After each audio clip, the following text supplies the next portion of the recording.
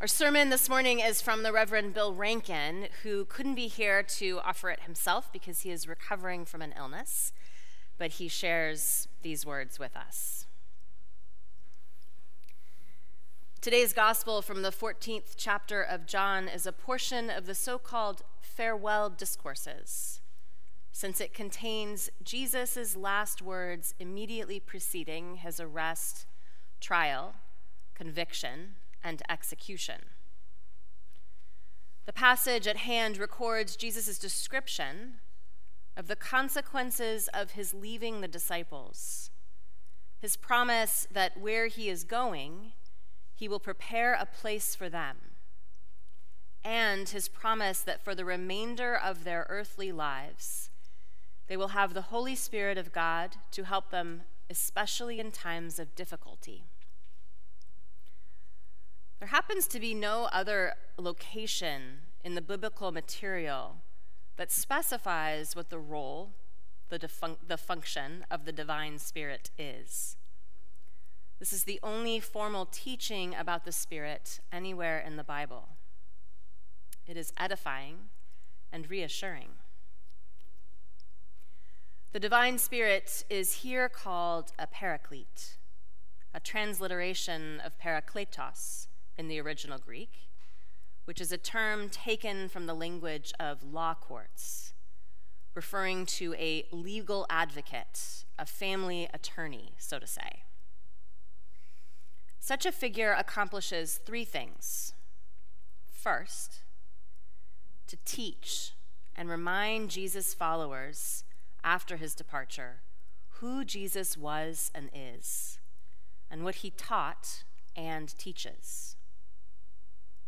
Second, who reassures, comforts, and consoles his followers in any time of sadness, confusion, or suffering. And third, who upbuilds the Christian community in loving and peace-building after the historical Jesus is gone from the earth. I'd simply like to remind us of our need for such assistance, at least upon occasion, as expressed in one of my favorite passages from literature, the final page of Alan Paton's hauntingly beautiful book, Cry, the Beloved Country.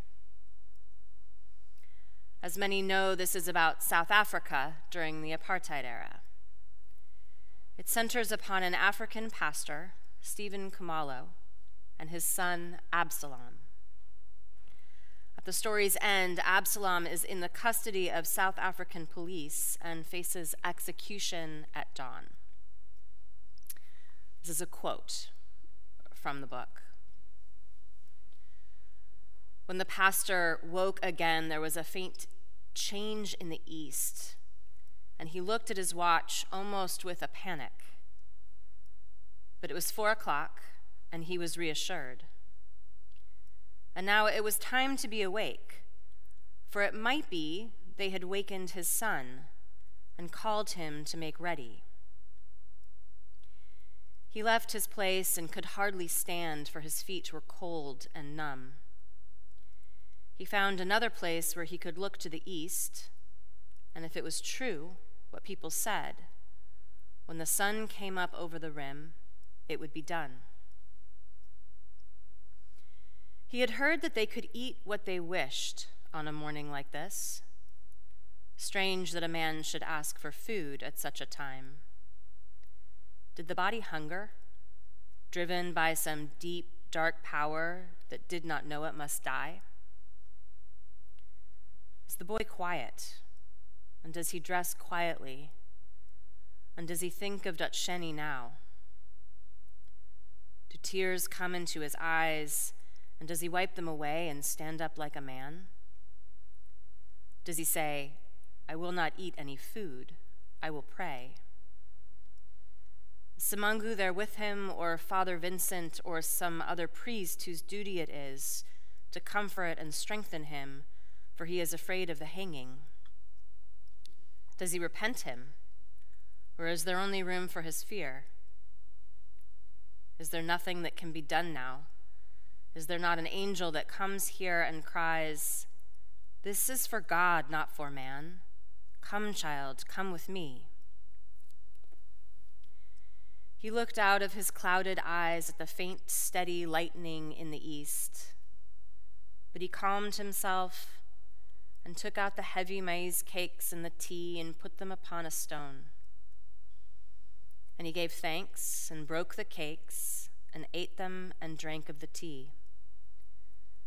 Then he gave himself over to deep and earnest prayer. And after each petition, he raised his eyes and looked to the east. And the east lightened and lightened till he knew that the time was not far off. And when he expected it, he rose to his feet and took off his hat and laid it down on the earth and clasped his hands before him. And while he stood there, the sun rose in the east. End quote. It may be merciful that many of us do not know what we may have to endure at some future moment. But Jesus anticipated our needs during such a time and promised us the presence of the divine Spirit, the Paraclete, to teach and remind us of the loving and caring God and his Christ, to impart to us courage and consolation, and to fortify the love, concern, and burden sharing of the Christian community for all people in their times of trial, as it is written in the 14th chapter of the Gospel according to St. John.